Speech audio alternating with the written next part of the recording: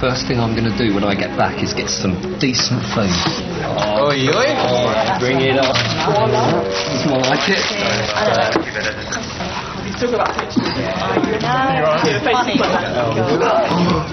Oh, come on.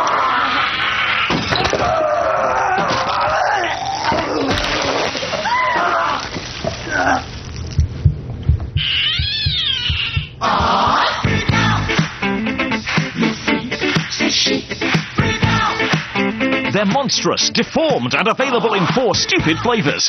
Knickknacks. Eat the freak!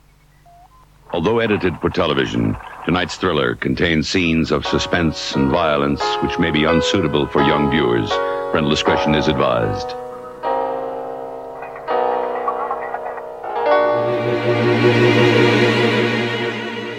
Back when I had my comic shop, we would keep a shop copy of the previews. This was important because we did most of our ordering on Excel spreadsheets. And typically those were just numbers, 1, 2, 3, 4, 5. So we know how many copies of a particular item to order, particularly with periodicals. But when it came to anything specialty, certainly any merchandise, we would just typically write that customer's name on the item. So when the item would ship, we'd have to figure out, okay, what's the order number? Because particularly the diamond order numbers always had the month of that particular catalog. And so you go back to the specific catalog and you could see which customer had ordered that particular item. And of course you'd want to have a shop copy because a lot of people didn't get previews, and previews did cost you money. And at my particular shop, actually on both of my shops, we had the policy of giving previews to people who returned their previews. Essentially, as long as you were using the previews catalog to order your books, you would get the following month's previews, and it was sort of a loss leader. Especially in the days when there was a lot of competition amongst shops, that was probably a very sensible move. A lot of people just can't stand to actually lose money on something. And so if you were the shop that would give people previews, and of course putting a previews in people's hand usually meant, and I should say too, Advanced Comics Lore previews, but most of my experience as a retailer was with the Diamond previews. But anyway, ultimately, the previews catalog, unless you're the grandpa from the Lost Boys or something, you're not reading that to keep up with books. You're not reading that as a replacement for the comics. You're reading that to figure out what you want to order. And because you're seeing the broadest selection possible, the odds are good you're going to end up ordering more stuff because you have access to it. And therefore, our shop makes more money because we have a tool to get you to buy more stuff from us. Now, of course, that's a double-edged sword. You also have a lot of people who would buy more than they could actually afford, and then you're having to deal with deciding for them what books they were going to get since they wouldn't buy all their stuff, or eating those books. So anyway, we kept those shop copies indefinitely because some items would ship very, very late, sometimes years late even. Typically they would be returnable too, and it wasn't a bad idea to know that, because then I could keep an eye out for when the notice came in that you could return the stuff and we get our money back if we didn't have an opportunity to sell it. So we had those previews pretty much until the end of the store. I would assume that I took those previews and recycled them. Now, one thing that was foolish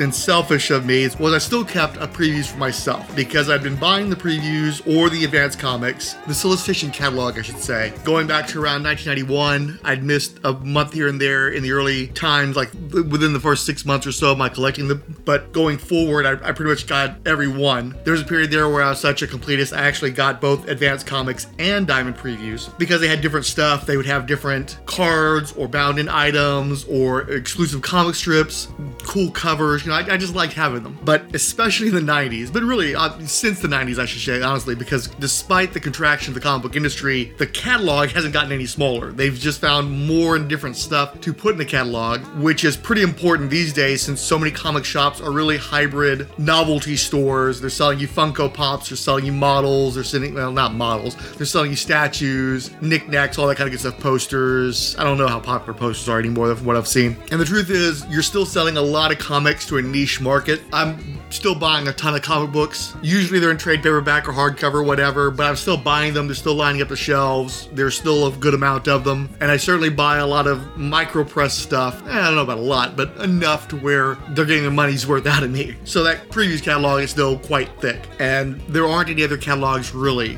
DC puts out a pamphlet with their books. I think Marvel may as well, but the mail order outfit that I use don't offer the Marvel catalog if there is one in existence. I think the expectation is you're just going to to go online. That's what I have to do when I order Marvel stuff. I was hesitant for a while there with both Marvel and DC when they had periods of time where they did not have a physical catalog of any kind. I mostly targeted, must-have books. I wanted to kind of punish them a little bit, to be honest with you. As a person who buys books, I want there to be a physical catalog for which to get the physical books from. I don't want, if I wanted to go that route, I would just get digital copies, PDFs, whatever. But at this point, I'm pretty much over it. I just go to whoever's got the Marvel solicitations on a given month, and I look through it that way. I do miss stuff because I'm almost always checking the online solicitations last, right before I'm placing my orders. So I would say that still has a negative impact. I still don't look as closely. I definitely don't buy any floppies from Marvel for the most part, aside from maybe the occasional facsimile edition. But I know I still miss stuff because I'll come back later on like, didn't I order that? Like, nope, you missed it because you didn't have a catalog in front of you. So I figure I don't have to intentionally punish the publishers anymore. Usually it happens just naturally because they screwed up. Anyway, I'm talking about the catalogs because I collected them more or less from around 1991 until sometime in the mid-2000s. What happened was I had been living in apartments on my own, and then I basically had to find a new place to stay on short notice. The apartment complex I was living in decided they wanted to go Section 8, and what that means, if you're not familiar, is they essentially become government housing, and so the apartment complex was asking me for a whole bunch of information that I didn't feel they were entitled to, especially since I did not qualify or need any kind of assistance. I was making money and I would pay them my money and I would continue to live there, and because they were actively soliciting people who could not afford to live there under the current circumstances, I had to either do what they told me to do or deuce out. And of course they were low down because they tried to act like they could evict me, A, under the terms that I didn't give them a bunch of information that I didn't feel that they had a right to, and B, that they could do so within like a month's notice. And because it was the end of the year, there's like trying to evict me on Christmas, thereabouts, when I was paying my rent. So I wasn't going to play with them. I'm like, fine, bye. And so I started living with roommates. I looked at roommate listings. It's like, okay, well, I don't want to try to find an apartment and deal with paying down payment and waiting for the apartment to be ready and blah, blah, blah. So what I'll do is I'll try living with somebody for a bit, see how that works out for me. And I ended up having a series of roommates. And typically, you're renting out a room in somebody else's house. So that means you're kind of limited to what you can bring with you into their house. And it actually worked out quite well. Some were better than others, obviously. But I ended up paying less money on a monthly basis, typically, especially because most of the time, if you stayed there for a long period of time, the rates for renting an apartment would go up, but nobody really wanted to come to you and say, hey, I'm going to bump up the rent another $25, $50, whatever. So you kind of were grandfathered in to some degree. It was almost like rent control, I guess, at least on the short term. There were, of course, downsized where, oh, hi, I'm the roommate who owns the house. I'm not going to run the AC at this particular moment in time. It's not quite hot enough yet. Too bad you're sweating and all that kind of good stuff. That was an issue, of course, but in general, it was a nice experience. I ended up meeting my life partner through roommates, so that worked out fairly well. And technically, it's kind of the same situation because I live in her house that we got together, and I pay her a certain amount, which is a way, way, way less than I would pay for renting an apartment. But one of the downsides of that was I really needed to downsize my comics collection. A lot of the books that I had, when our comic shop closed down, I took advantage of my partner. She was sticking all the long boxes into her garage, and I figured, well, hey, while you're storing all these other comic books, let me throw a few long boxes of mine in the mix as well. You can store my stuff too. I just won't mention that at this particular point in time. And then, of course, we fell out of contact, and that's where all of my Aquaman comics went, my Hawkman comics, my Legion comics, stuff that I didn't feel like I needed to have ready access to. They ended up with the comic stock, and I'm sure by this point she's done something with those books, and they're no longer an option for me. Not that I'm particularly desirous of them anyway, but point being is, whoopsie. And another thing that I got lost because I used to be a comic book retailer, and I stopped and made bad choices, beginning with probably being a comic book retailer. So anyway, because I was going to get a roommate, I figured, well, I need less stuff to carry around, and also the fact is I'd already moved several times. My buddies had helped me to move several times. Milk crates of thick, acidic retail catalogs. It gets really hard to get motivated to move those over and over and over again. Ultimately, it's probably easier than moving long boxes, but again, I shed some long boxes too as a result of not wanting to have all this space taken up, whether into my apartments or in my roommate situations. So I decided it's time to get rid of these previews. So I went to like a local high school that had a great big recycling, I don't want to call it a dumpster, but that's essentially what they are. It's a long dumpster type thing. And so I took, things like previews catalog and the other magazines that I didn't feel the need to carry around anymore that I thought might, potentially, it hurts to recycle things like your catalog catalogs. It's your comic book history there, and you kind of have affection for it. So your secret hope is that if you put things like a catalog into a high school recycling bin, that somebody somewhere will be like, oh my God, this is a treasure trove, and they'll go diving in there. So I put anything I thought that high school kids might be into the recycling bin. At least they'd have a shot at finding a good home if it didn't end up just getting mulched or turned into another magazine or grocery sack or what have you. And certainly 20 years later, as a person who's a wannabe comics historian, doing podcasts, talking about the history of that time period, the time period where I'm the most familiar with comic books, I certainly miss those magazines. I wish I had those catalogs today to some degree. I have the room for them now, but the truth is, if I kept the ones I'd bought originally, they would have almost certainly been water damaged during a garage leak that one of my roommates had that screwed up a whole bunch of my magazines, and a lot of those ended up getting tossed in the trash because once something's badly water damaged, you can't really recycle it. I saved them that fate. They might have actually ended up somewhere good, and the truth is, most of that stuff I still wouldn't really desire or need. Most of the stuff from the late mid-90s onward is reasonably well chronicled. You can go to Grand Comics Database, the Comic Vine, Comic-Con. Most of that stuff is represented to some degree. Mike's Amazing World of Comics. There's a lot of online resources to where if you need to find out what came out on a given month from a particular publisher, honestly, for just a little word of the wise for people who may not have tripped to this, one of the very best and most comprehensive archives is actually Lone Star Comics website, mycomicshop.com. There's been tons of stuff that I've found there and nowhere else because they physically have it come into their shops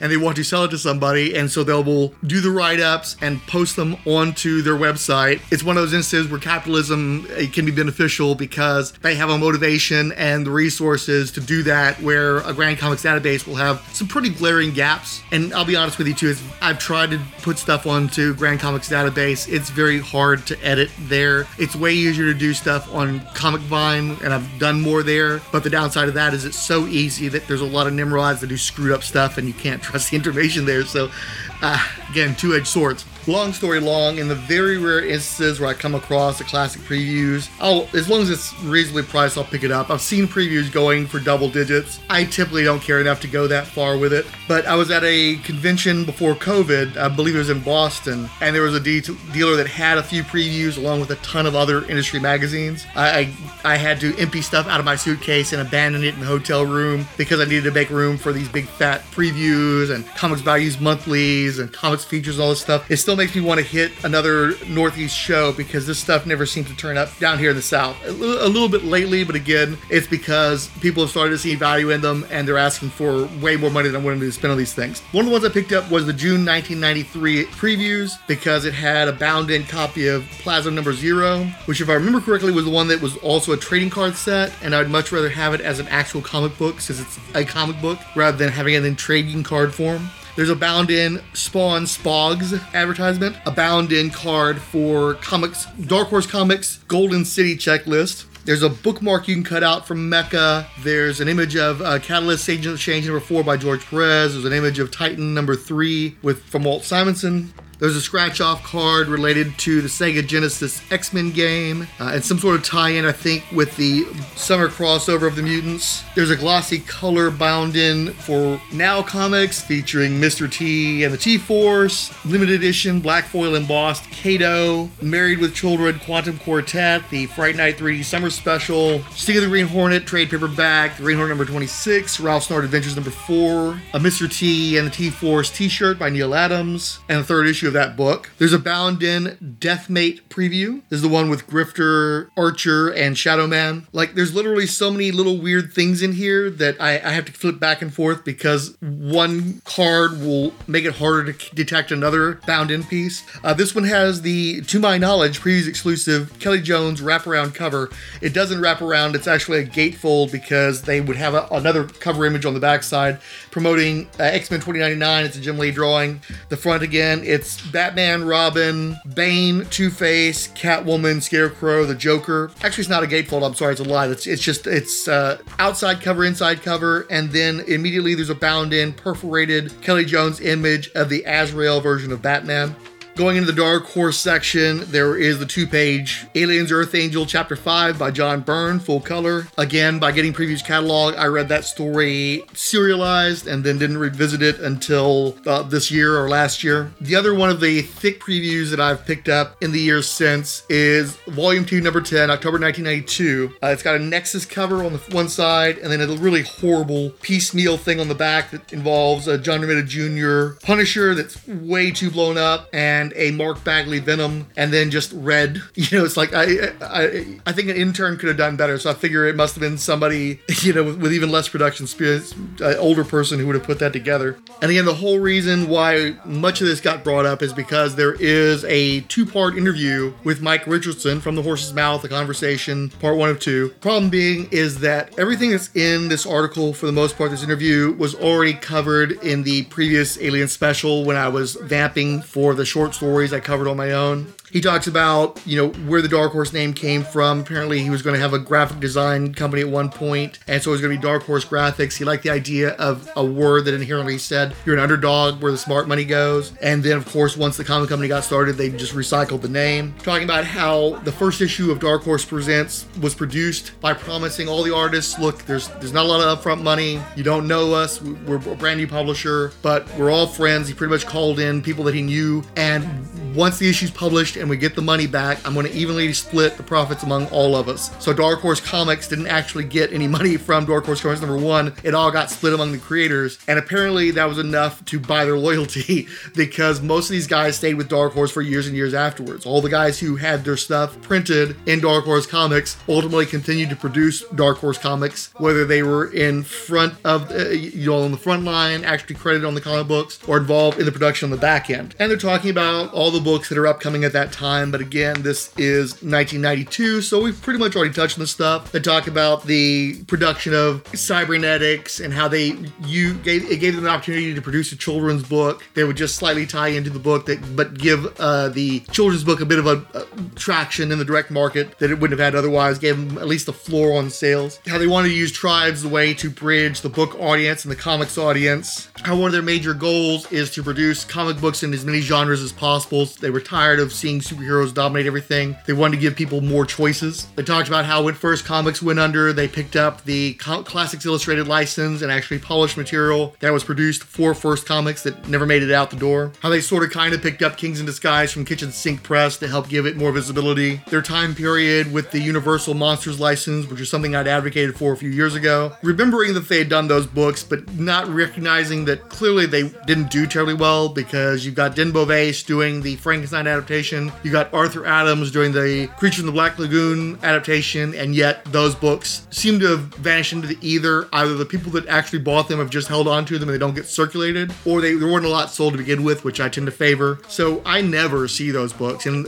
if I do, they're for ridiculous prices for my degree of interest, not because they're not worth that, because I really don't think there's a lot of them out there. But to finally find a way of making this relevant to an Aliens podcast, I think there was mention of how Aliens vs. Predator number 1 sold something like 400,000 copies, which should have guaranteed the number 1 spot, but unfortunately it happened to come out the same month as a book that sold 2 million copies, Spider-Man number 1, so they were thwarted in that regard. We have a chance to look at the arc of Dark Horse Comics. As discussed in the previous episode, how Boris the Bear and Dark Horse Presents number 1 both sold many times what they had anticipated, many times, and set them up. And one of the reasons why that happened is because they managed to come out on the tail end of the black and white boom, when there was just a whole bunch of terrible books being published that were being bought because everybody thought they'd be the next Teenage Mutant Ninja Turtles. How in fact, Boris the Bear number 1 was sold essentially as Boris kills all these stupid four-named knockoffs, and there was an appetite for that in the marketplace. Dark Horse was getting set up before the boom started. They came out right before the bust started, and so it gave them a rare opportunity to get a lot of eyeballs on them and to be seen as quality publications that were worth supporting while all these other ones went into the quarter bins. Trust me, I go to the Marauder Comics quarter bin in 1989. All that stuff was in there. I'm sure I'll be talking about a lot of that stuff eventually on Comic Reader Resume. Because of the money and because of the heat that offered, they get the license to Aliens. Aliens is a sleeper hit. You see the advertisements for that book in all of the mail order services. Your New England Comics, Mile High Comics, all of them were pushing this as a hot book. And probably because so many comic shops probably didn't have on-hand copies of those issues of Aliens, it probably helped them as well. It's like not only is it a hit because it's selling out at the comic shop level, but the mail order outfits, particularly the ones that bet big on it, actually had the stock, and it gave you a reason to go to them rather than a local comic shop. So it was good for everybody. Dark Horse clearly made money off of that because they were able to go from the black and white first miniseries to the full color, fully painted second miniseries, which was also a big sleeper hit. And it seemed like as word's getting out, they're probably selling more and more of the comic books as pre-sale. They're probably getting greater penetration in comic shops. It seems like Earth War did quite well. I think that they probably overprinted that because the copies that I read, I got a year or two down the line. They were like stars of the month. If you're not familiar with that, what Previews Magazine used to do is if there was overstock on a book, if the publisher had enough copies to make it worthwhile to do another solicitation, they would just say, hey, you can order all 4 issues of Earth War from us this month. You weren't guaranteed to get them all because the print runs didn't necessarily go big enough to where everybody could get the copies, but if this is a book that you wanted, they'll put it out there again and see if you buy it. I got my copies that way. I got to read the whole story that way. I don't know if the trade paperback had come out by that point or not. I'm thinking not. So it was a benefit for me. It gave me a chance to actually read an Alien story and, a few years late. Eventually you get to that golden period of Dark Horse Presents, or you might want to say Silver, because they had that notable cover where they aped the DC Comics annuals and they actually used silver ink on it. You've got Violent Marv, Sin City, which stayed in the top 100 at least as its own series once it spun out of Dark Horse Presents for several years afterwards. In the 1993 period, I'm seeing A Dame to Kill For consistently like the number 1, number 2 Dark Horse comic in a given month in the top 100. You've got Next Men, which started out strong, was also definitely a top 100 book. Genocide comes out. That's another one that was before my time being able to pick them up off the stands, but I did see copies come my way through a friend that I had when I was living in Colorado. Then again, Hive, the first time I was actually getting the previous catalog, which gave me the opportunity to pre-order the entire miniseries and read it that way. So I'm finally at a point where I'm catching up with a lot of people and able to actually get these books if I want to read them. I'm there pre-ordering the Dark Horse Comics full color anthology first issue with Predator and RoboCop and Time Cop and Renegade, which was going to lead into Aliens, Predator, Deadliest of the Species, which again was a book that was consistently in the top 100, consistently the number 1 or one of the top selling Dark Horse books for its duration. If I remember correctly, the first issue was in the top 20. I discussed Colonial Marines being solicited, how because of the ties to the Colonial Marines, I felt the desire to order it, but I ended up taking a wait and see approach because I hadn't really enjoyed most of the Aliens material that I'd been exposed to up to that point.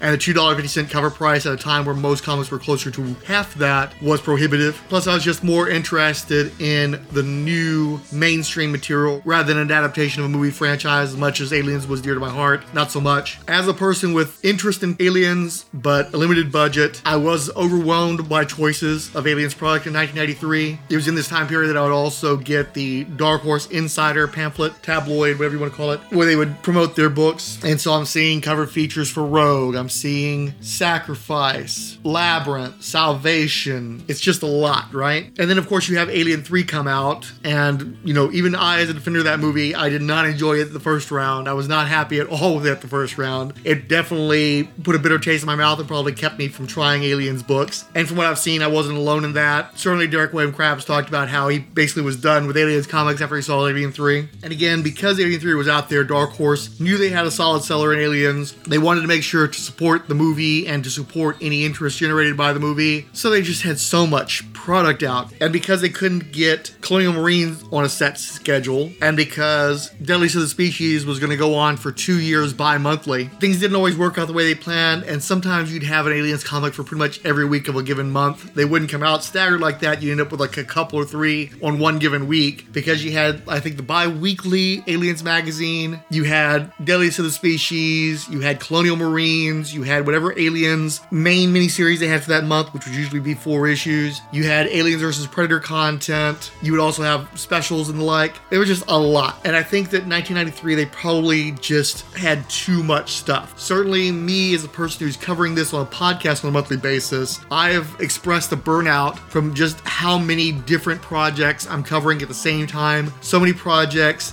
that the stories are even overlapping. Like you've got 2 separate projects that have got the same themes, and they're just exploring them in different different ways, isolated from one another, and they're being published back to back. It's just so much. And then also, toward the tail end of 94, probably spring, summer, I had started helping out the comic shop that I was going to regularly for my books. Eventually, they lured me into working for them full time. It was something of a pay cut, but I was getting to work at a comic shop, living the dream, that kind of thing. And so obviously 1994, 95, 96, it's me like really getting into comic books in a way that I hadn't before, because I'm not looking at them just as a fan, but also as a person who has to sell these things to other people. And also, again, you've got the market contraction. 1993 was when the bust happens. And then for the most part, except for the most unhealthy shops, people survived 93 typically. The ones that were not particularly well run, or the ones that had a debt, or the ones that just made a few bad decisions, like having stacks of Turok #1 lying around to sell for 50 cents a pop or whatever. Those guys took hard hits, and those guys maybe blinked out in 93. But I would say the majority of the comic shops were still around into 94. And because of the contraction of the industry, I'm sure a lot of these guys figured, well, I'll just tighten my belt and we'll get through. Unfortunately, over the course of 94, the belt was often not tightened around the waist, but around the neck. A lot of shops dropped out in 94.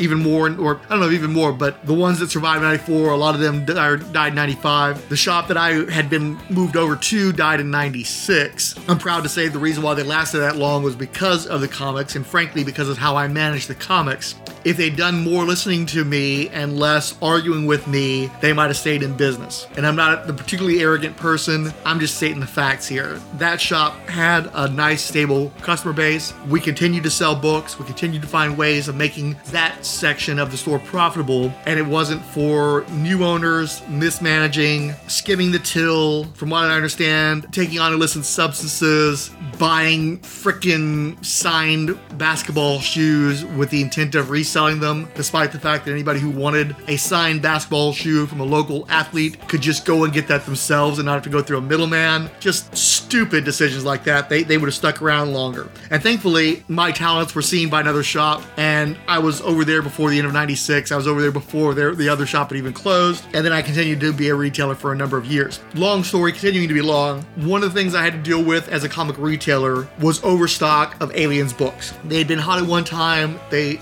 were not as hot by 1994, but the ordering patterns were sometimes not adjusted as quickly as they needed to be. Most of the product from 1993 got out the door. I don't remember having any spare Earth Wars. I maybe had an issue or two of Hive, but not a run or anything where I would have put them together as a set. Definitely had some Genocide #1s left over, but again, not enough to make a set. I think I may have had a Newt's Tale lying around. I think that did actually make those a combo. Definitely some leftover Dark Horse comics. Those went into the quarter bins. A lot of Colonial Marines, never a full set, but the quarter bins never hurted for copies of that book. But also the last two books that are going to be in the Volume 2 Marvel Omnibus, Music of the Spears and Stronghold, definitely had those. Definitely were in the cheapy bins. And I've had a sort of hesitant approach to Music of the Spears. I've already, in this podcast, used it as a punchline a number of times. It's kind of a dumb name. In 1994, I don't think I was aware of the concept of the Music of the Spheres.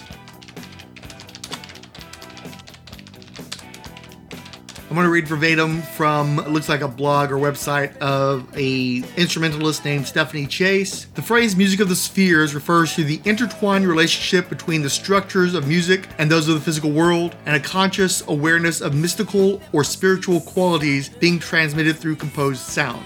All music consists of a form of dualism, an oral yin and yang, in which consonance is inextricably linked with its complementary force of dissonance. One does not meaningfully exist without the other. Dissonance provides a form of tension, an unsettling relation in the notes of music, and is relieved by the consonance of resolution. We hear this whether we are listening to Bach, Mozart, Bartok, or Applebaum. Although the balance is often shifted towards dissonance in post-20th century music, perhaps in reflection of societal conflicts. Pythagoras is credited with having discovered the physical relationship, expressed as ratios, between mass and sound. He is also credited with having invented the monochord, essentially a stretched gut string on a soundboard with movable bridges. notes for testing harmonic properties and their rapport with numerical ratios. The octave ratio of 1-2 means that a mass, such as a string on any material, will produce a frequency an octave above the pitch of its full length when it is reduced by 1/2. For example, the open A string of the violin sounds that pitch at about 440 vibrations per second. When the string is stopped by the violinist's finger so that only half of its original length is vibrating, it sounds an A that is an octave higher and vibrating twice as quickly. Simply stated, to play this musical interval, one part of the string length out of 2 parts total, the ratio 1-2, is set into vibration. The ratio for the fifth is 2-3. 2 parts out of 3 are vibrating, and that of the fourth is 3-4. Pythagoras and his followers believed that a universal philosophy could be founded in numbers. They differentiated 3 types of music: the music of instruments, the music of the human body and soul, and the music of the spheres, which was the music of the cosmos. Geometric shapes and even orbiting motions could be linked to this philosophy. Indeed, Pythagoras could arguably be the first proponent of string theory as a tool to understanding the universe. And the important symbol, according to Pliny, Pythagoras devised a literal music of the spheres by using musical intervals to describe the distances between the moon and the known planets. Plato took up the idea of a universal philosophy through numbers and their musical associations and devised a series that he termed the world soul. By using these as musical ratios, he created a series of musical notes that gave a default mathematical ratio for the half step. These intervals are inherently subjective and context sensitive, however, and have led to epic battles over desirable tuning temperaments, in part due to the fact that fixed pitch instruments, like pianos, have one pitch to represent at least 2 distinct notes. The great Johann Kepler followed these leads in developing his laws of planetary motion, describing the relationships of planets and their orbits through numbers and ratios, and using them to create geometric figures of 2 and 3 dimensions. He also employed musical references and even desired to create a symphony of the cosmos, stating that the movements of the heavens are nothing except a certain everlasting polyphony. Sir Isaac Newton was likewise inspired by the cosmic music of the ancients, as set forth in Proposition 8 of his Principia. The notion of the music of the spheres continues today through studies of cosmic background radiation and string theory, among many other applications, and composers have often been directly or indirectly inspired by its concepts. Mozart's frequent musical allusions to Masonic symbolism continue this notion, and Lou Harrison used the sounds of our world's music through time and space to create memorably beautiful and compelling sounds in new combinations. Beethoven's music of the spheres derives from a romantic appreciation of the oneness of nature with the interior music of the soul. Strauss was also moved to create the music of the spheres waltz, which links many lovely dances after a celestial introduction. So suddenly it makes sense that I spoke at such length about comic book solicitation catalogs for podcasts related to comic books, as opposed to reading the majority of an article about mathematical and astronomical properties tied into musical theory. Not necessarily a huge crossover of audiences, but it does remind me of how I had the idea of maybe trying to bring in a musician to be co-host for this episode. Problem being, as mentioned, burnout. I also have a backlog of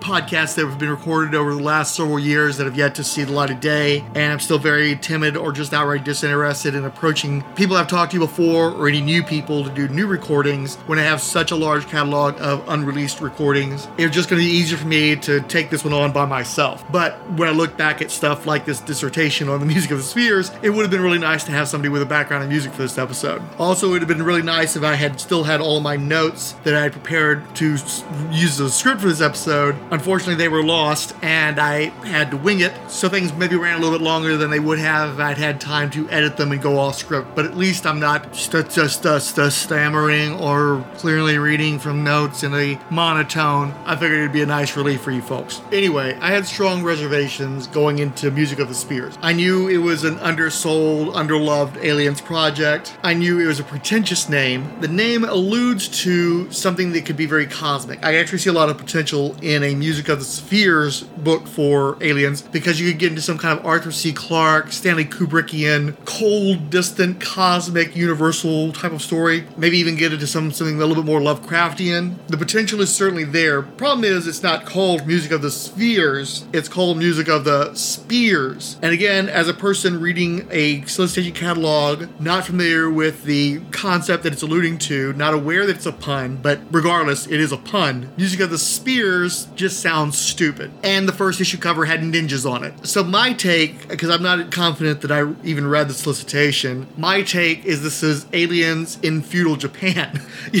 Completely misrepresenting the story. story. And then again, as I get older and I become cognizant of Music of the Spheres, then I know it's a stupid pun, and I've never heard any kind of love given to this series. So again, that's setting me up for mocking it in past episodes of the podcast, having hesitation to invite anybody to read this with me and cover it with me, hesitation to read it myself. I don't need to read another crappy alien story. I'm going to, it can't be helped, but I'm not able to plunge into it as readily as I might have been earlier in this adventure we've been taking.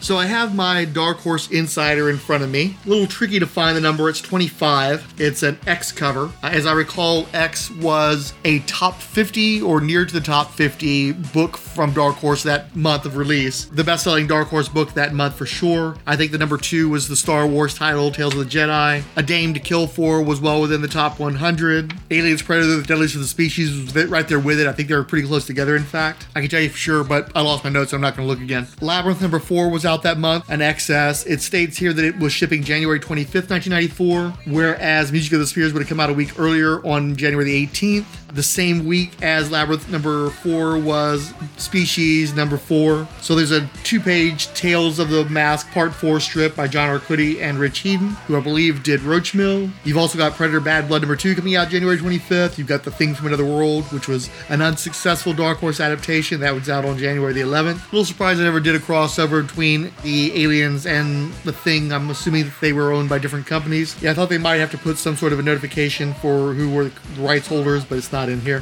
Creature from the Black Lagoon Cold Cast figure kit for $125. Given the multiplier for inflation, that would have been a lot of money today. $258, based on the U.S. Bureau of Labor and Statistics. So solicitation copy for Music of the Spheres, 1 of 4, 32 color pages, painted cover, by Timothy Bradstreet and Guy Burrell, by the way. Again, it's Aliens versus Ninjas. It's not bad, it's just Aliens versus Ninjas. And this was after like RoboCop 2-3, so ninjas were maybe getting a bad name by this point. Little known and underappreciated composer Damon Eddington wants to hatch an alien egg so he can nurture the alien in captivity and capture its sounds of hatred and pain for the ultimate concert. Sounds of rage made from a mouthful of spears. Nudge, nudge, wink, wink. Mouthful of spears. Say no more, say no more. In this first of a 4-issue series, Damon's corporate patron, Sin Sound, has taken on the responsibility of procuring the egg for him, a task that will lead to more excitement than the team of ninjas assigned to it were planning on. Well-known horror meister Chet Williamson takes a turn at spinning an alien tale of dread in a well-envisioned future of synthetic music and android entertainers. The art chores are ably handled by the Tims, penciler Tim Hamilton and inker Tim Bradstreet. The painted covers are beautifully rendered by Bradstreet, providing the pencil and ink framework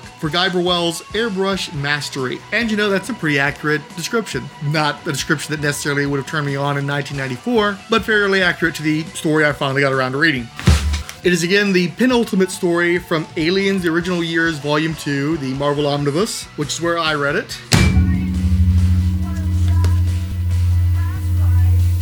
And from where I will derive my synopsis.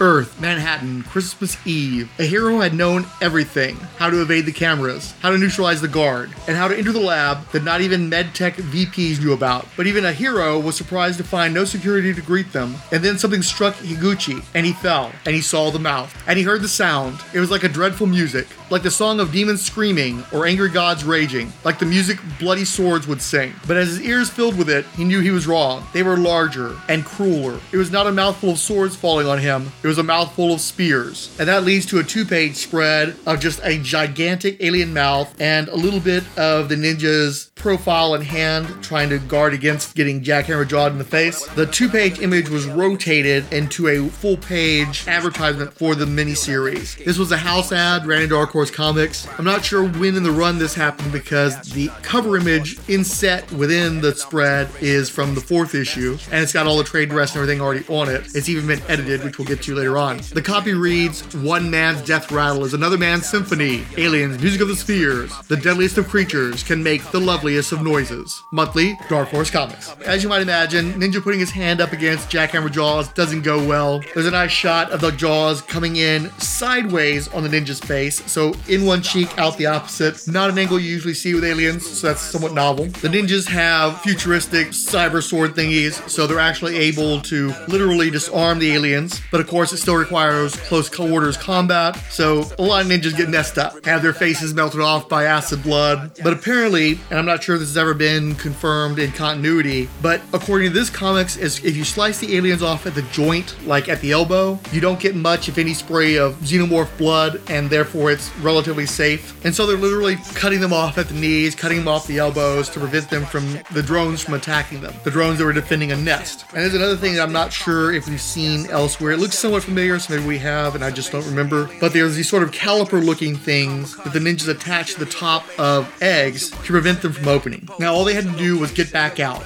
A hero didn't wonder if the eggs were worth the loss of 3 men, and maybe more before the night was over. This is actually something of a flash forward. We go back to the beginning of the story, to Sin Sound. So you've got the composer guy. I guess I'll call him Damon Eddington one more time, but going forward, it's going to be the composer guy. You know, he's not making it out of this story. There's no sense in memorizing an actual name. He goes to his boss at Sin Sound. Sin Sound is the record company. Now, given the state of the recording industry at this point, am I confident there will be a recording industry 100, 200 years from now? Not so much. And it is a little bit amusing because the story accurately predicts things that have happened or developing in music, while simultaneously being laughable in their assumption that the recording industry would be essentially the same. Obviously, things are very, very different now. Maybe it'll come back around again. I mean, if vinyl came back, why can't the recording industry standards of 1994? Composer is basically an artiste, some avant-garde kind of guy, very underappreciated in his time. I'm just going to read some of these captions. When Damon Eddington first heard the scream, he knew it was the oral avatar of hatred, and Damon Eddington hated. He hated the few critics who reviewed his compositions. He hated the public, most of whom had never heard his music. But what he hated most was the company that was his patron. He hated Sin Sound. They owned him, along with the rest of the world's music. They could recreate any human voice ever recorded and make it sing new songs. And with Android technology, they could do much more. There's an ad in the background for Buddy Holly sings Garth Brooks 3. There's what appears to be a photostat image of Elvis Presley as an android. Essentially, every artist you ever loved has been remixed, recontextualized, re-anthropomorphized. You've got robots, you've got deep fakes, essentially, deep fake oral, deep fake visuals. They can just mix up whatever music people like in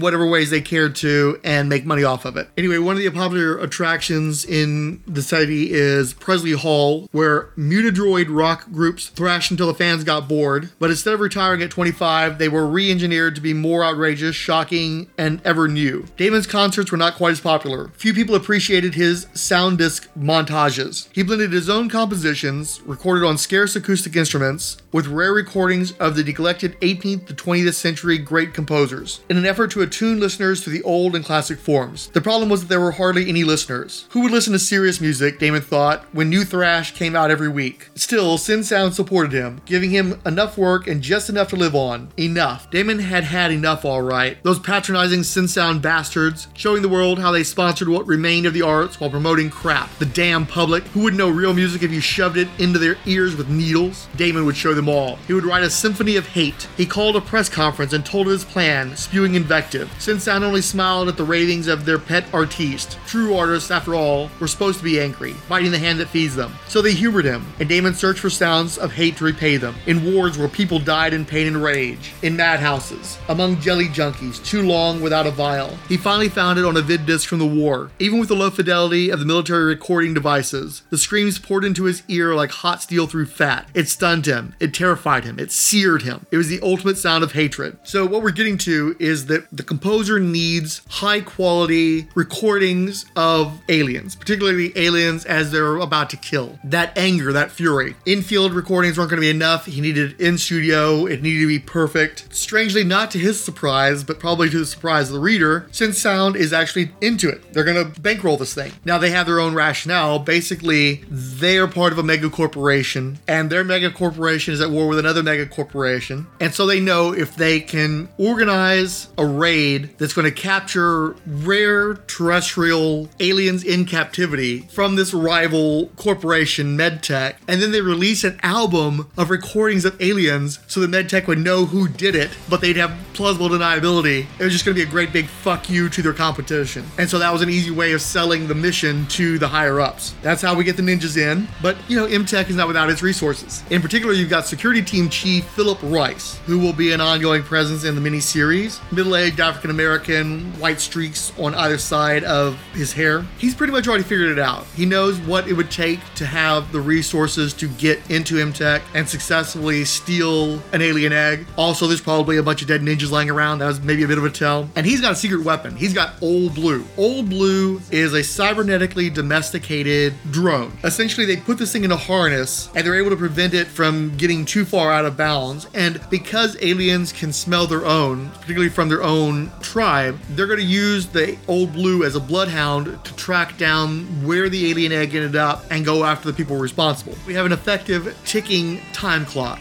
to give you some sense of urgency to the story. Crazy Composer is going to be assisted by 2 scientists, an old white-haired mustachioed gentleman named Michael Brangwyn and a younger female scientist with blonde hair that's usually in a ponytail named Darcy Vance. It's a rare opportunity for them to study aliens as well, so they're getting something out of it besides the money. Problem is, as established in the other Aliens miniseries, they've got an egg, but they don't have an alien yet. And the only way they're going to get a proper alien is by finding a live subject to incubate. Darcy's the one who gives the news, and at first the composer's like, kill someone? No, I don't want that. It's dude, Michael explains, well, you know what? You got all these jelly junkies, you got all these guys who are worshiping the aliens. We can go down to the Bowery or whatever, we can find one of these junkies that want to be impregnated with an alien egg and go from there. And that convinces the composer to be on board. So once again, a hero comes in. Now this is again head ninja guy. He's got a diagonal scar across his right eye, beginning at the forehead and extending to the upper cheek. So it's center to the right. And then he has a jacked up mustache. It's supposed to be 2 small mustaches on either side of the lips, but they're way too far apart. So it's really more like the line you would have for a beard, but just 2 little too far set apart mustaches. At least it gives him some exoticism. Look, it was the 90s. We didn't know better back then. We were like 10 years removed from Peter Sellers playing Asians in Yellowface. So the MedTech security team have Old Blue in restraints. They got big poles to help control him. But the problem is, down around places like the Church of the Queen Mother, you got a bunch of jelly junkies, and aliens are hostile to outside tribes. So Old Blue gets the scent of the jellies that are being sold, freaks out, and even though he's still in a harness, he gets loose and just throttles the junkies and the sellers in the immediate area. He can't bite them, but he can smash them against the walls and slam them with his head over and over again until they are just bloody pulps. So that stymies their investigation for a short period of time.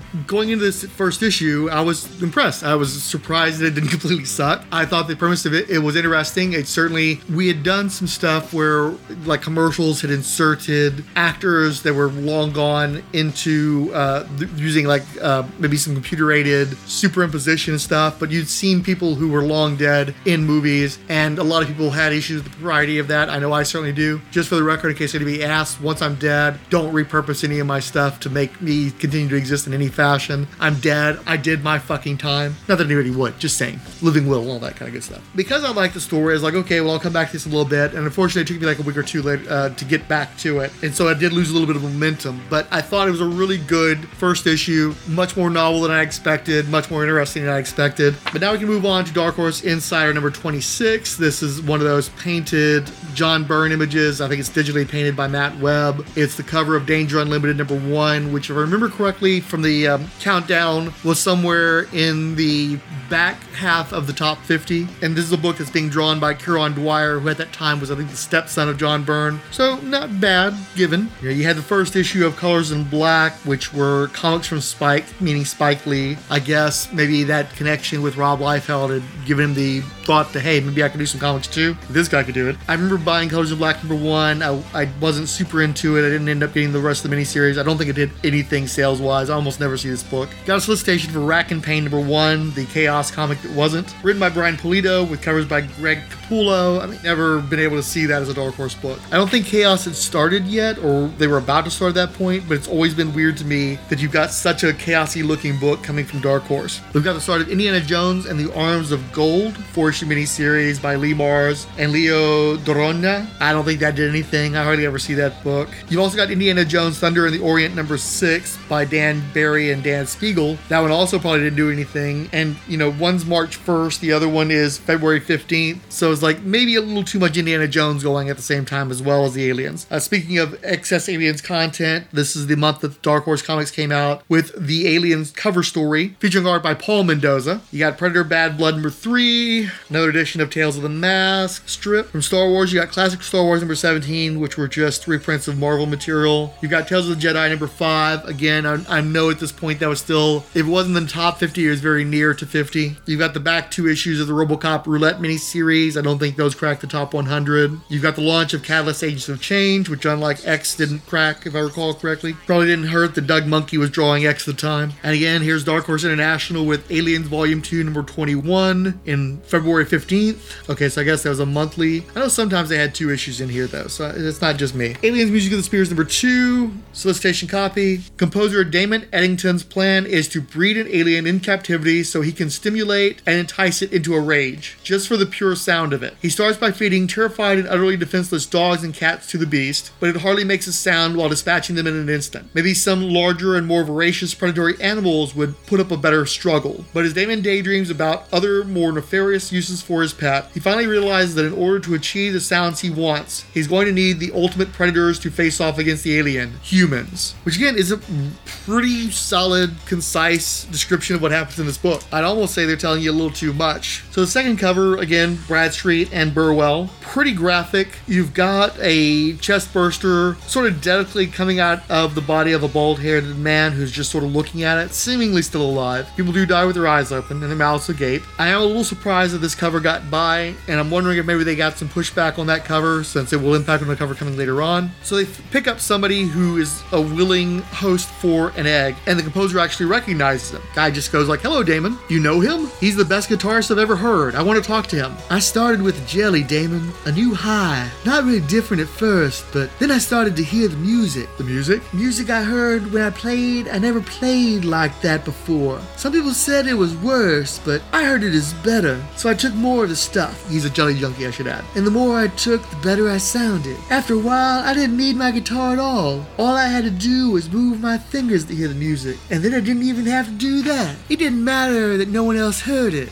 I did, and it kept getting more beautiful. Church music, like Bach, only more sublime. So I had to worship at the source. And once I did, I knew that I had to give myself to it, become one with it. But Ken, to die like that, not death, I'd live on in my God, live and be the music. And you have no doubts? Maybe a little afraid, just a little. And sure enough, once they actually have him in the room with the egg, he does start to hesitate. He asks to wait, but nah, too late for takebacks. Ninja Boy's holding him, egg opens, facehugger does the job. The old white guy, scientist, he's clearly shocked, he's sweating, he's got his hands on his mouth. Lady scientist, she's a little bit more cerebral, a little more cold, she's just sort of looking on. A little disdainful looking actually, maybe a little like, that's kind of gross, but she's still watching. Ninja guy, completely unfazed. I can't entirely tell you what the composer's doing. He's got kind of that crazy-eyed look. I think he's too busy thinking about what this all means to him. When the guitarist guy goes down and they put him into a containment area, he drops his little jelly jar. And the composer guy is like,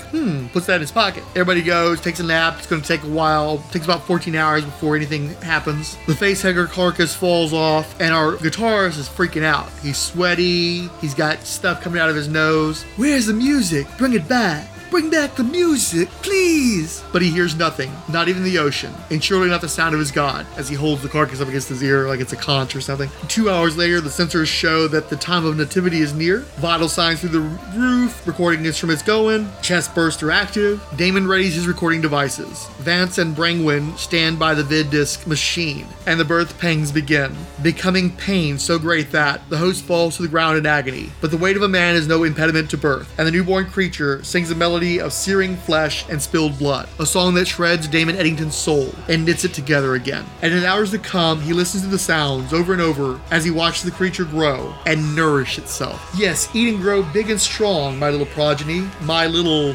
Mozart. It is the right name. So young, so talented, with such an appetite. And as Damon watches his child grow, he feels the rage it bears in its every movement. Damon Eddington knows what it is to be an alien, not at home in this world, unappreciated and misunderstood. And this being is the physical manifestation of all his frustration and wrath. This being is perfect. Its voice, Scriabin's poem of ecstasy and poem of fire in one. He's fully grown now, and so they're going to have to start feeding this thing. And Lady Doctor is curious. She's the one who wants to feed the creature as often as possible because she wants to associate herself with the creature. She wants that creature to associate her with sustenance, with something that's beneficial to him. Meanwhile, the composer goes back to his apartment, falling asleep watching the vial of jelly. When he wakes, he remembers what Ken said about the vial of jelly and drinks, and dreams awake. He is Mozart born, growing, free to slay Keen, who made him beg, and Yoriku, whose company patronized and laughed at him. Free to slay all those too lazy, too cruel, too stupid to know what true music is. But through it all, the rage and the joy, he hears nothing, not a scream, not a cry, not a note of music. When he wakes, one thought possesses him. I need to hear it. Sing for me, damn you, scream, come on. But Mozart only hisses, soft and low, and retreats into the darkness at the rear of the cage. Get something for me, something he can fight. Something he can kill. I don't care. Animals. Something alive. And so, sure enough, as in the solicitation, cats, dogs, not worth bothering with. Don't do anything. Calls are made, orders are placed. A few more crates are hardly noticed. Even the crates have holes. The only sounds Damon gets that satisfy him come when Mozart fights the bull. The horns actually tear Mozart open, spraying the bull's hide with acid blood. The bull continues to bellow until Mozart tears off its head, but the hoofed creature's sounds are crude compared to Mozart's furious shrieks, a challenge even to Damon's equipment to capture. It is like harnessing lightning in a net, and it is wonderful. Now I know what we need. Predators. Something that can hurt him. So in the darkness, a hero and the ninjas go shopping, at the Manhattan Zoo I should add. As does Damon, but the alien jelly muddies his mind rather than clears it. He watches Mozart for hours on end, neither of them at rest. Sometimes he speaks to Mozart, but more often to himself. I can feel you, your rage, but why can't I hear your music? Sing for me, so that I can sing for you. Give me more. And then they let loose a big cat in the cage. The panther leaps to the attack. Mozart falls back for a moment. The giant cat's claws tear through his carapace, and when it buries its snout in his midsection, Mozart screams. To Damon, the sound is exquisite and orgasmic, and he thinks of the music he will blend with it. Phrases from hymns, Corigliano, Shostakovich, Honegger, those 20th century apostles of rage. But then the music stops. The panther is dead. No, damn it, it was too easy. It wasn't enough. I need more. But it's just not enough. And eventually, the composer's like, give me some humans. You know, he's going to have somebody who can properly fight, somebody who can last a little while. It's actually not his idea, it's the Ninja Guy's idea. What he's figuring is, we'll give him some cattle prods without enough electricity to actually kill the alien, just enough to piss it off, get it shrieking. Now, at this point, they're not grabbing people who want to be there. They're not going to put up a fight, necessarily. This is their god, after all. So they're going to clubs, finding drunks and criminals and addicts. And again, by this point, composer doesn't care. He just wants the sounds that he wants. Kill the fuckers. But he also knows that they're going to have more room to do the proper fighting. So the scientists get together and they start bringing in a bunch of steel. There was enough budget still for that. And they essentially create a maze that the alien and the humans can move around in, give them more time, more sounds, play around the acoustics some, creating some spaces that are too narrow for the alien to get into so that it could have to actually fight to try to get at a human being, give them a little bit of a fighting chance. It is a lie. There is no chance of survival. But the man plunges out of the cage, his finger on the trigger. The shock rocks Mozart, and from his fanged mouth issues a cry of pain. In it is the torment of 100 men wounded in war, cursing lead and steel, the agony of 1,000 women made childless by plague, shrieking at fate, the fury of 1,000,000 souls blazing in hell, screaming at God. It is the most glorious sound Damon Eddington has ever heard, and he will hear it again, over and over and over, until he has enough. But the more Damon hears, the more he fears that he will never have enough. I gotta say, the Tim Bradstreet covers are really nice. They're distinctive from other Aliens covers. He is a natural fit for the material. Unfortunately, they decided to lead with the worst of the covers, Ninjas vs. Alien. I'm sure some people thought that was a good sales move. For me, it just seemed cheesy as heck. The second cover of the Chestburster is great. The third cover is a representation of what we just described. It's a man holding one of the cattle prod things while he's being hunted by the alien in the maze. The man is somewhat in shadow, so so it's more of a blue-purple where he's at. And then the section where the alien is walking past him, not quite aware of his presence, that's more of a pinkish red. It's just really nice color theory, really nice illustration. Solicitation copy reads, normal faceless human guinea pigs aren't proving to be any more adept at drawing the necessary screams out of Damon Eddington's pet alien, Mozart, than any of the other animals were. Damon, increasingly dependent on the addictive and mind-numbing alien jelly, schemes to trap his cohort, Darcy Vance, as fodder for Mozart's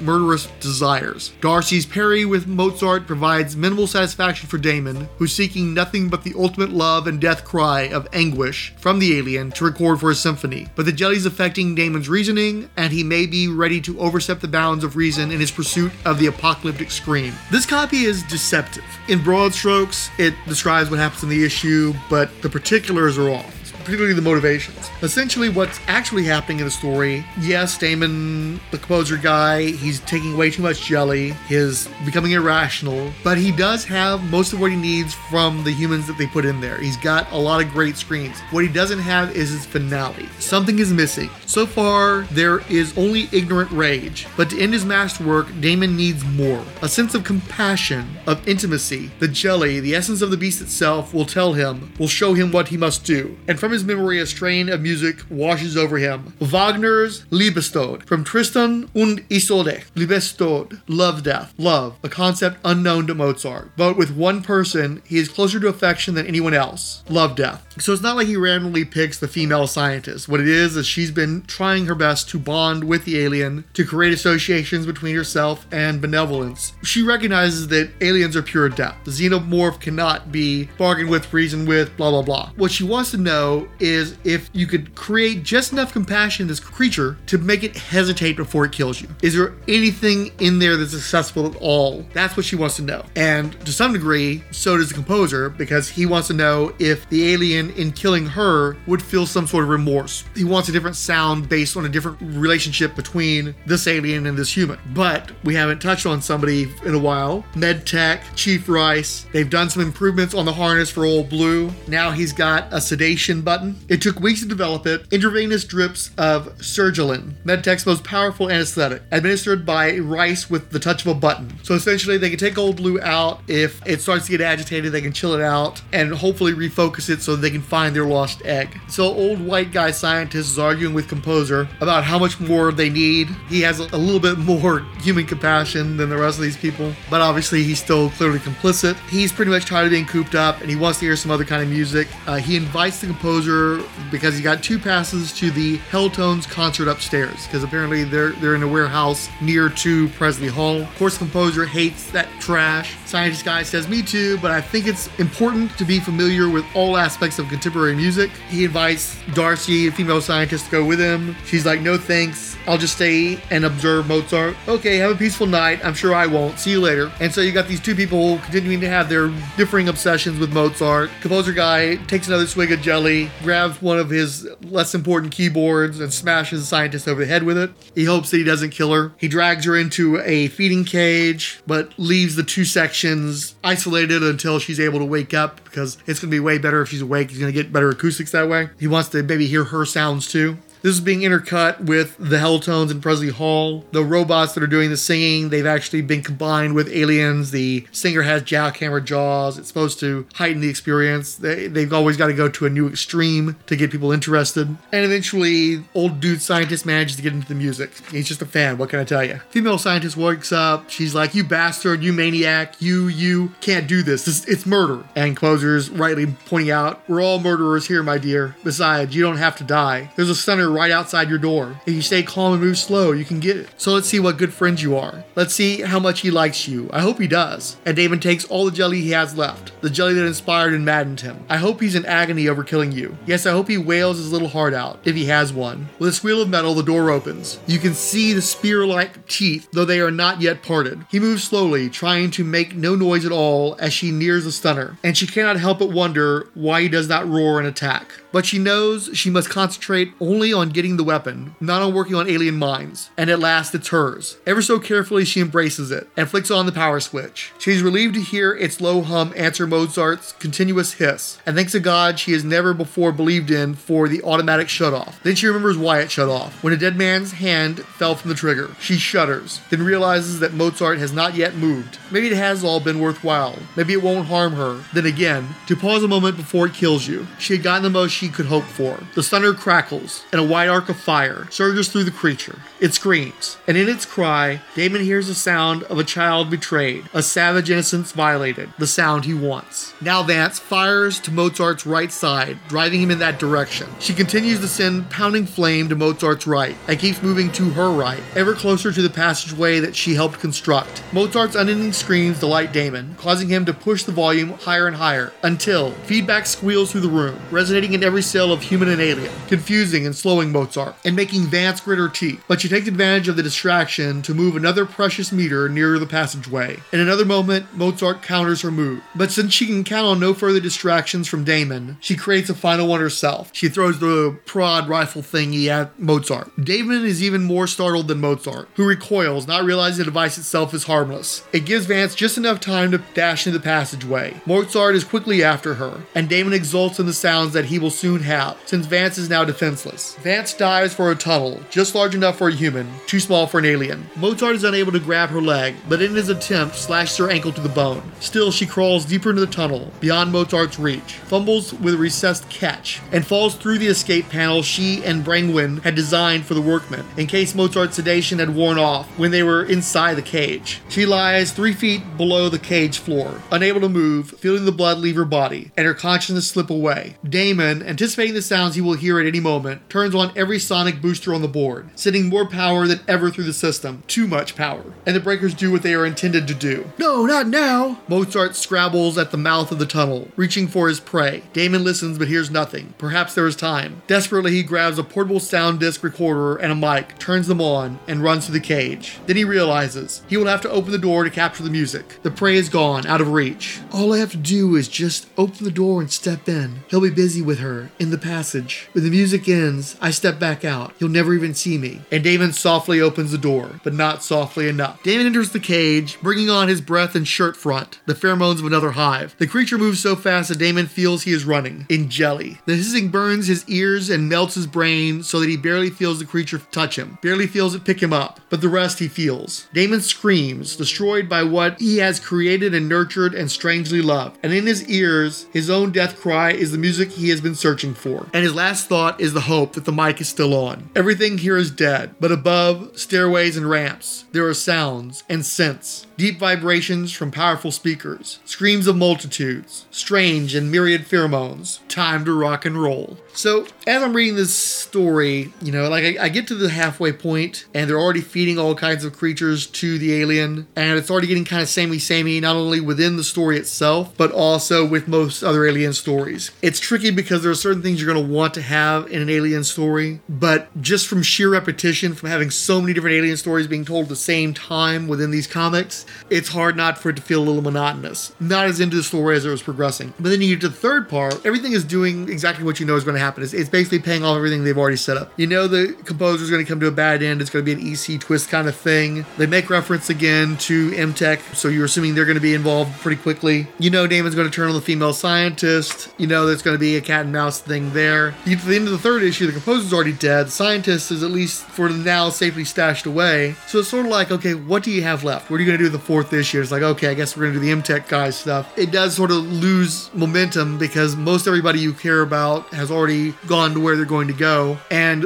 the key resolution is already there, and it's easy to guess, especially if you have a month gap between issues. You kind of know how this is going to end. So I guess that's one of my problems, is it becomes very conventional. If you've been reading the book, you've seen the setups, and you're just waiting for the payoffs, and they're paying off pretty much the way you thought they would, maybe a little earlier, but essentially it's what you expect. And so going to the fourth issue, you've got another Bradstreet cover. It's also really cool. There's a lot of green ooze on a laboratory floor. You've got a xenomorph drone standing above the composer guy. The composer guy has a shirt on with a lot of blood on the shirt. The reason reason for that is that in the original line art, it was a burst chest with the bones of the ribcage sticking out. It was determined that that was a little too graphic for a cover and that it needed to censor it. I'm not sure if it was Bradstreet himself who censored it, because later on in the omnibus, you get to see his original artwork, and it's in black and white, and it features the ribcage. So I'm not sure that they ever drew over that. It might have just been a situation where they more like erased it from whatever version of the line art they were going to use for the airbrushing, and they told the guy just put a bunch of blood in there to cover up for it. But it's still a nice looking cover. It is a little graphic, but it's a nice looking cover. Solicitation copy reads, Mozart, Damon Eddington's pet alien, has yet to produce the sound he desires for his ultimate symphony. Even the humans he tried using to stimulate Mozart didn't satisfy Damon's needs. Now it appears Damon himself must be the guinea pig that finally gets Mozart to scream his ultimate music of the spears. Suffice it to say, Mozart puts on the impromptu performance of a lifetime, and the Presley Hall audience eats it up in this concluding chapter to Dark Horse's latest Aliens Gore Fest. So once again, misleading copy.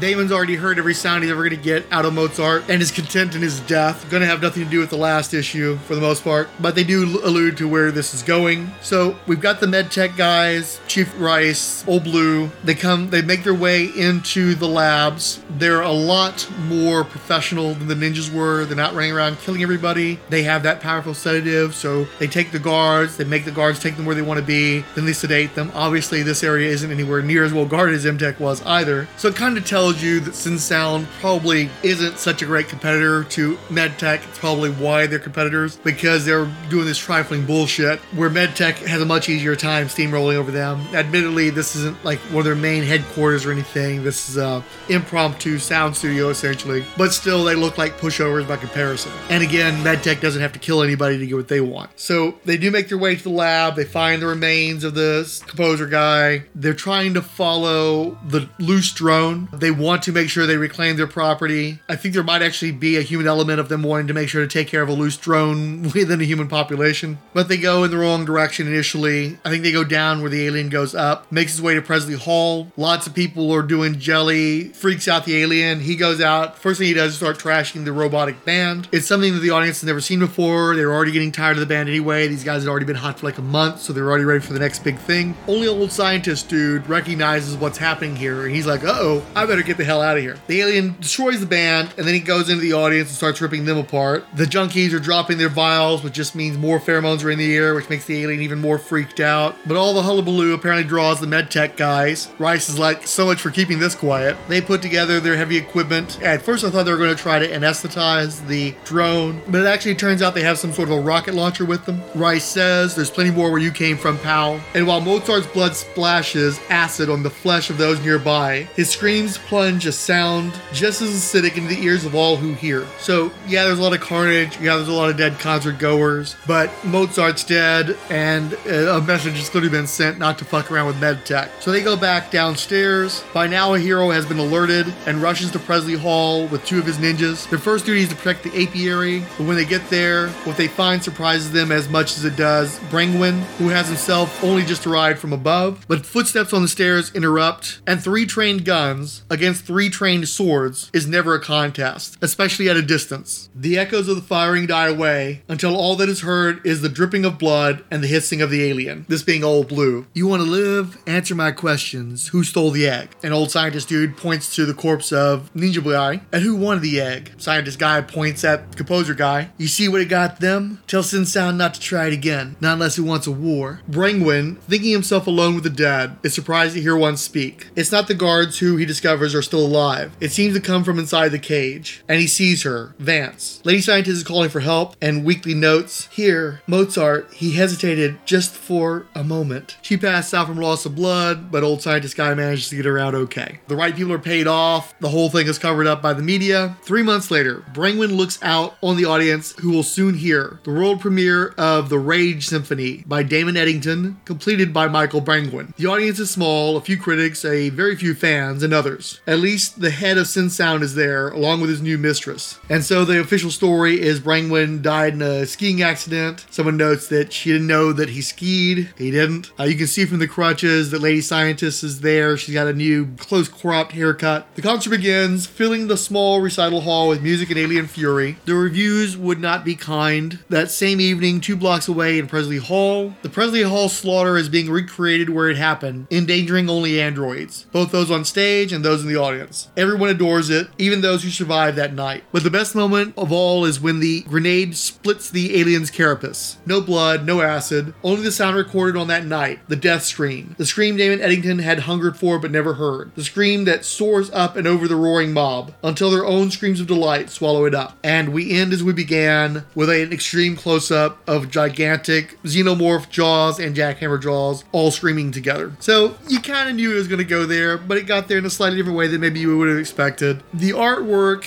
isn't what it could have been. Tim Hamilton was the main artist on most of the early stories from The Trouble with Girls. So he started out and pretty much stayed in indie stuff. He did mostly work for Dark Horse after he left Malibu. He's okay. He's an alright storyteller, but not somebody who's ever going to have a fan following. If I recall correctly, he did the Titan book for Comics Greatest World, who was their Superman knockoff. Here he's being inked by Tim Bradstreet, and I've seen instances where Bradstreet really assimilated the penciler. Obviously that works pretty well because Bradstreet's a pretty cool penciler himself, good artist, but he's clearly not putting in the effort here. Maybe they weren't paying him enough, I don't know. The effort's going into the covers, the art in the interiors, there's some nice splash pages here and there, but it's mostly serviceable. Sometimes it gets a little rough, in fact. The artists have this annoying habit on certain splash pages and panels of making sure to put a really obtrusive signature that says like Tim and Tim. It's not needed. I guess it helps them with the aftermarket, but it really kind of takes you out of the story for that second that you're looking at the panel. What should be impactful, you're just going, why did you put a signature to that? Especially because they're usually not particularly good. Especially, these guys, both of these guys have done better material than this. But like I said, the art's fine. It's nothing I was going to be complaining about, really. We're doing a Krillin analysis on this podcast, so it bears mentioning, but I think that most people, while they're reading the book, they would be fine with it. The story kind of has fits and starts, but I think overall it's pretty good. I was happy with it. It's one of the reasons why it's such a long synopsis. Plus, I didn't script it and therefore did not edit it to get it more concise. But no, I think it was actually rather worthwhile. I had such low expectations going in that certainly helped thwart the doubt and administer the benefit as a result. Not the greatest, kind of mid-tier or maybe upper mid-tier, but certainly much better than I expected. Now, this was back in the time period where Dark Horses were still doing novelizations of all their miniseries. So you think, well, hey, you got a novelist right here. Why don't you have him do the novelization of his own story? Nope. They went with Ivan Navarro. The novelization features a painted cover by John Bolton, but it's basically a man in robes. It looks more like a religious story than a musical story. Navarro is about 10 years younger than Chet Williamson. She's born in 1957. Despite the name, she appears to be Caucasian, so I'm guessing she's a Navarro by marriage rather than birth. She is pretty much defined by her novelizations of media. She's done a number of Aliens projects. She did a Supernatural book. She did the movie adaptation for the first Hellboy. She did multiple Buffy the Vampire Slayer novels. In particular, she did the 2 Willow Files novels for young adults and 2 of the Tales of the Slayer novels. But she did a total of about 9 Buffy the Vampire Slayer novels. She did a Babylon 5. She's done some stuff related to The Rocketeer. She did novelizations for the movies Species and Species 2, Elektra, and Ultraviolet. I was really shocked to find that Ultraviolet had a novelization. I don't envy her trying to turn that story into something coherent in a novel. She's done a number of novels of her own material as well, but they don't seem to hit the same way. She had one series that only lasted 2 editions, 2 series actually that only lasted 2 editions, and then a bunch of one-offs. So yes, there was a novelization, but in something that I found particularly pointed, this book never got collected in trade paperback. And in the Marvel Omnibus, they actually give us several cover sketches. One a single cover, one a wraparound cover by Duncan Fegredo. And they did try to incorporate the musical aspects that they seem to be hiding in the Tim Bradstreet covers in the Fegredos. But I think maybe the music aspect was one of the reasons why this thing was never collected. I just think it probably underperformed, and there were probably too many free-floating copies of the floppies available to show any real demand for a trade paperback. Also, again, we're getting into 1994, so even the publishers had to be aware that things just weren't doing what they used to do, and so maybe don't push it. I think that's a shame because I've certainly read worse alien stories, but it was a nice, happy surprise. Again, having read so much stuff and so much samey stuff, it's nice to get something with a little bit of a different twang to it, a different perspective. I like the musical angle. I wish a little bit more had been done with the musical angle, in fact. Most of that's done with in the beginning of the book. But yeah, it's a good miniseries, and I would actually recommend checking it out. And certainly, I never would have without this project, without the omnibuses. So once again, it helps to validate the purchase.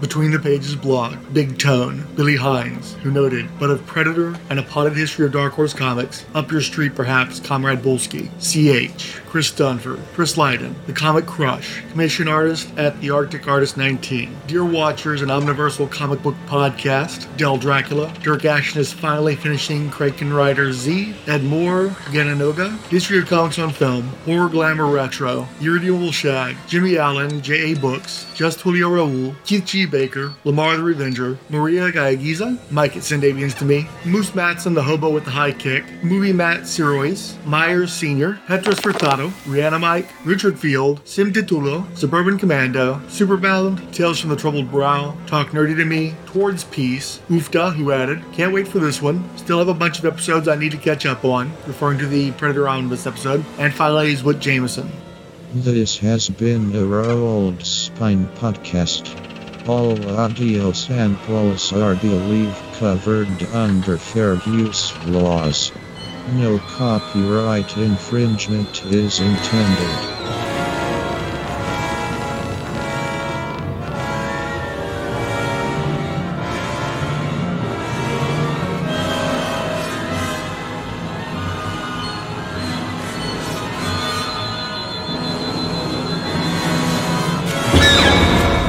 Coming in May.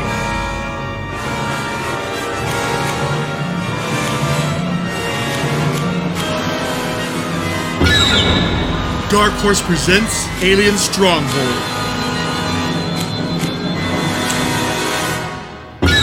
With guest Senor Jose Fixit.